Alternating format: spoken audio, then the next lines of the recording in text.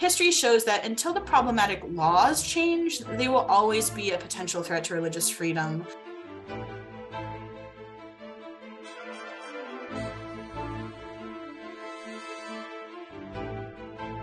Hello, and welcome to the USCIRF Spotlight Podcast, a podcast series by the U.S. Commission on International Religious Freedom, where we take a deep dive into religious freedom conditions around the world, breaking the situation down for you. Each episode, we focus on a different country, region, or topic. Not only do we analyze and explain the religious freedom situation to our listeners, but we also make policy recommendations to the United States government in order to address the immense challenges we bring to light here.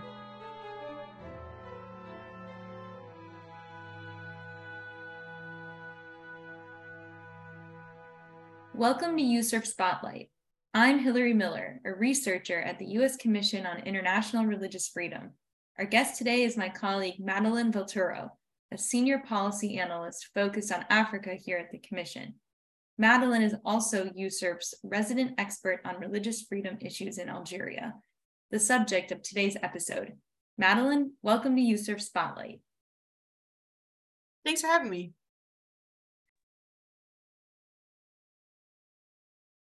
Madeline, can you give some background on Algeria's demographic and political context? What is the religious makeup in Algeria today? And briefly, what parts of Algerian history are relevant to understanding the current state of religious freedom in the country?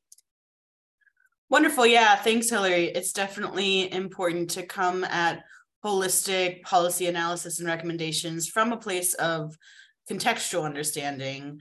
So Algeria is Africa's largest country by geography. It's situated in North Africa. It borders the Mediterranean Sea. And throughout its history, Algeria has actually oscillated between being governed by local entities and by colonizing authorities. So this includes regimes all the way back to from Rome, but also Spanish colonization, Ottoman colonization, and most recently French authorities at various points throughout its history have these different colonizing authorities have been in charge. Islam arrived in Algeria in the 7th century and rapidly spread across the country and the broader region. So today, we estimate that 99% of Algerians identify as Sunni Muslim, and the remaining 1% consist of individuals identifying as Christian, Jewish, Ahmadi Muslim, Shia Muslim, and Ibadi Muslim. And during French colonial rule, actually, French law discriminated pretty heavily against Muslims, including prohibiting them from holding public meetings and from leaving their homes or villages without permission. And you also saw kind of colonial authorities confiscating the land belonging to Islamic charitable trusts that had been used for agriculture. So this triggered a fairly deadly famine. And also sowing harsh suspicion of Islamic schools, which really collapsed the country's literacy rates. So when Algeria won its independence from French colonial authorities, which they did through a brutal civil war that lasted from 1954 to 1962, the post-independence government viewed strong religiosity as a threat to state control and governance, and they placed significant restrictions on the spread of religious ideas. To date, the Algerian government continues to regulate Islam rigorously. Only authorized imams trained by the state may lead prayers in mosques. The Ministry of Religious Affairs regulates the importation of all Qurans and other religious texts, and Muslim women are prohibited actually from marrying non-Muslim men. And it was in this time following independence where religious minorities faced a particularly strong slew of abuses and repressive policies. So the Nationality Code, which passed in 1963, that deprived non-Muslims of Algerian citizenship. And after that, we see the majority of the country's estimated 140,000 Jewish residents fled those repressive policies to France, Israel, elsewhere. And in 1969, Baha'i activities were banned. So this is some of the context and the history of the state's relationship with religion and religious practice in Algeria. Thank you so much for that historical context, Madeline. It's really important for understanding the kind of the issues that USCIRF is addressing with the country today. And in recent years, USCIRF has reported that religious freedom conditions in Algeria have continued to deteriorate, with the government increasingly enforcing blasphemy laws and restricting worship. Can you speak to the particular laws that pose risks to Algerians' right to freedom of religion or belief? Definitely, yeah. There are basically three aspects of Algerian law to highlight in that regard. The first is the Algerian Penal Code. So this applies to all Algerians. And Article 144 of this code criminalizes blasphemy. It criminalizes insults against the Prophet and the precepts of Islam with 3 to 5 years of prison time and fines. And as you mentioned, we are seeing increased enforcement of this anti-blasphemy law in recent years against actually both Christians and Muslims. This includes Christians like Abdelghani Mameri, Hamid Soudad, and Sulaiman Bouhaf, as well as Muslims like Yassine Membarki, Walid Kachida, and Saeed Jebelkir. So for those who are familiar with the USCIRF podcast, you'll be familiar that we consider blasphemy laws incompatible with the international legal covenants that protect religious freedom, especially the International Covenant on Civil and Political Rights that allows freedom of worship for every individual, including the expression of that worship through ideas that may be considered insulting to others. So that's kind of the first aspect of Algerian law. The second is something called Ordinance 0603. So this was passed in 2006. And it governs specifically non-Muslim worship. And Article 11 of Ordinance 0603 criminalizes proselytization by non-Muslims. So it states that anyone who incites, constrains, or utilizes a means of seduction intending to convert a Muslim to another religion is subject to 3 to 5 years in prison and fines, and anyone who makes, stores, or distributes documents or other materials which aim to shake the faith of a Muslim is subject to the same penalties. And then finally, there are legal restrictions for both Muslim and non-Muslim communities that require that they register with the appropriate government body in order to hold communal and public worship ceremonies. So while there is nothing inherently against the protections under the ICCPR about requiring religious organizations to register to establish public places of worship, both the ICCPR and the African Charter on Human and People's Rights prohibit religious discrimination in applying these laws. And in the case of Algeria, we've seen the government discriminate against both evangelical Protestants and Ahmadi Muslims in their enforcement of registration laws. Thank you for detailing that. And these laws have impacted religious minorities across many faiths and beliefs. In particular, we've reported on the EPA, Algeria's Protestant Christian community. So Madeline, can you explain how has Algeria's Protestant Christian community been impacted, and what challenges are the community facing now? Yeah, exactly right. As mentioned, the EPA has become a particular scapegoat of government enforcement of laws that restrict freedom of religion and worship in Algeria. The EPA has had particular trouble registering as a non-Muslim organization under Ordinance 0603. They've met bureaucratic roadblocks and delays that other religious institutions have not met.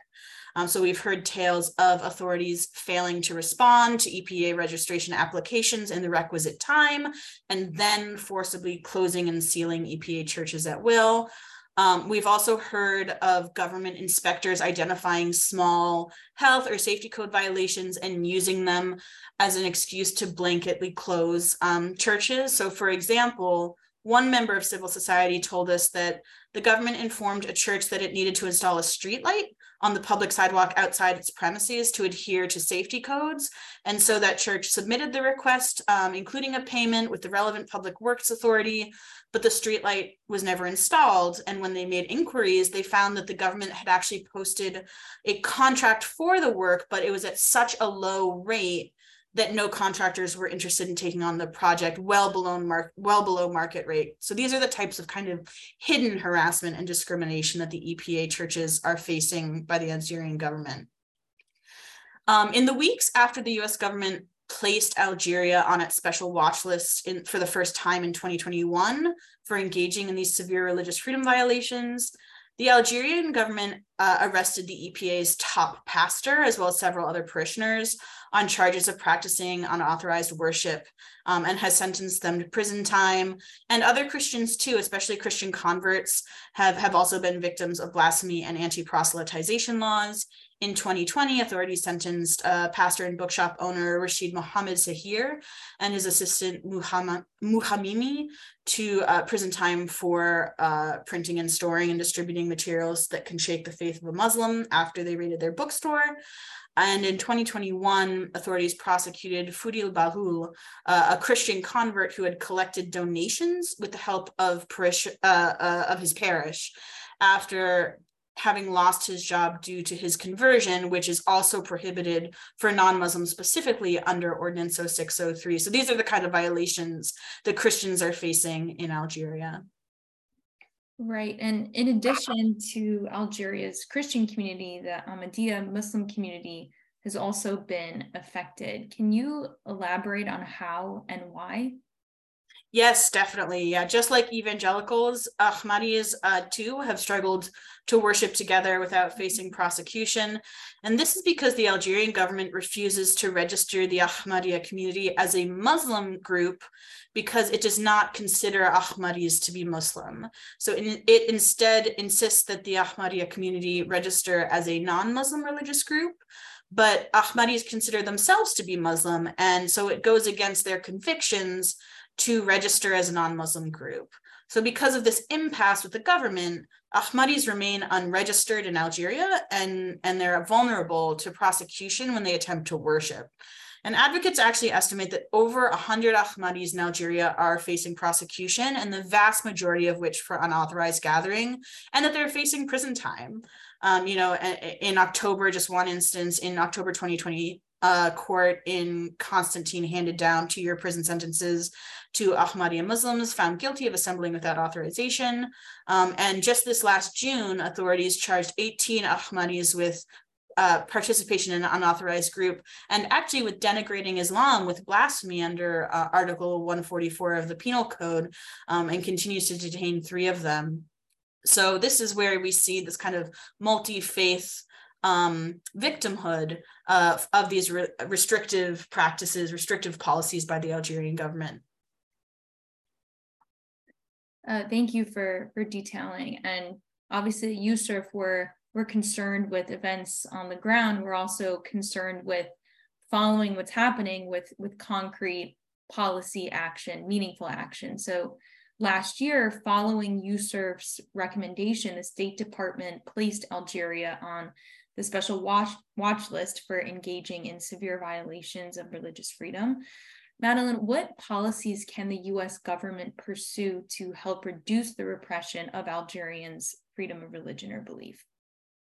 Yeah, this is probably the most important but most difficult question to answer, and that's because the U.S. actually has very little leverage in its relationship with Algeria, because Algeria has a pretty diverse portfolio of powerful geopolitical relationships I can draw upon, including with France, with Russia, and with other Muslim countries in the Gulf and the Middle East. So the US is competing with other countries for influence in Algeria, many of which have problematic religious freedom records themselves. One thing to consider is that the US government could revisit Algeria's participation in key US foreign policy programs like the US Middle East Partnership Initiative and cultural exchange programs through the State Department's ECA, and makes its continued participation contingent on religious freedom progress. And that progress should most definitely include stronger transparency in decisions regarding the registration of minority religious groups. But while the US can use its leverage to try and free individual religious prisoners of conscience or open individual churches that have been closed, history shows that until the problematic laws change, they will always be a potential threat to religious freedom. And I think the US would do well to design its policies in Algeria around building broader support across Algerian government and civil society actors for the repeal of blasphemy and anti-proselytization laws. I think identifying and tackling the root of public buy-in for these laws will be key to ensure sustainable long-term religious freedom gains for Algerians. And in this vein, I actually think the US could benefit from partnering with the Algerian government in a project to memorialize victims of religious persecution from throughout Algeria's history, because a lot of these violations go back to before the current regime and even before independence. So a project like this could highlight, for many months, mainstream Muslims in Algeria, could highlight abuses against Muslims by French colonial authorities, could document the denial of citizenship and effectively the expulsion of Jewish and Baha'i communities in the post-independence decades. It could create a space, obviously it would be in partnership with the Algerian government, could create a space for it to share positive steps in a positive light. But generally, it could be used to build buy-in throughout Algerian civil society for stronger protections for religious freedom rights in the country. Well, hopefully we'll see some of these policy measures put into place in 2023. Thank you, Madeline Villatoro, for joining us today and speaking about religious freedom issues in Algeria. You can read more USCIRF reporting on Algeria on our website at www.uscirf.gov. Thanks again for joining us, and we'll see you next time on USCIRF Spotlight.